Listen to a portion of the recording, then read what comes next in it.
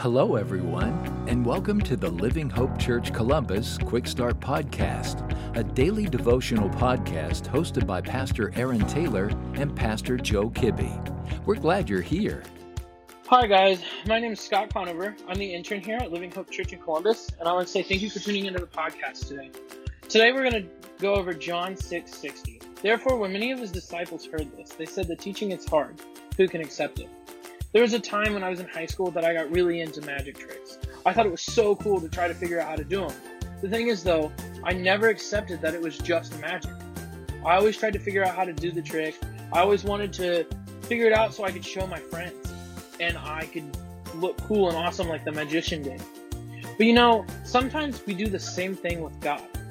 When we hear something that he says, or we read something or listen to our pastor, we don't just accept that it's God trying to help us. We try to figure it out or try to figure it around us. We don't take what God says and just listen to it. We try to debunk it or try to do it on our own. When Jesus says that whoever eats my flesh and drinks my blood will have eternal life, people that were following him told him that the teaching is too hard to accept. How often with some of the teaching that our pastors give us, or some of the things that we read in the Bible, do we try to figure a way around or try to do it on our own? When Jesus says that we need him to get to heaven, that means there is not a trick around it or a way to do it on our own. When God tells us to have faith in him and to rely on him, it's not a magic trick. It's not something we have to figure out the secrets behind. God and Jesus are straightforward with us, with what they tell us. It's not a secret trick that we need Jesus to get into heaven.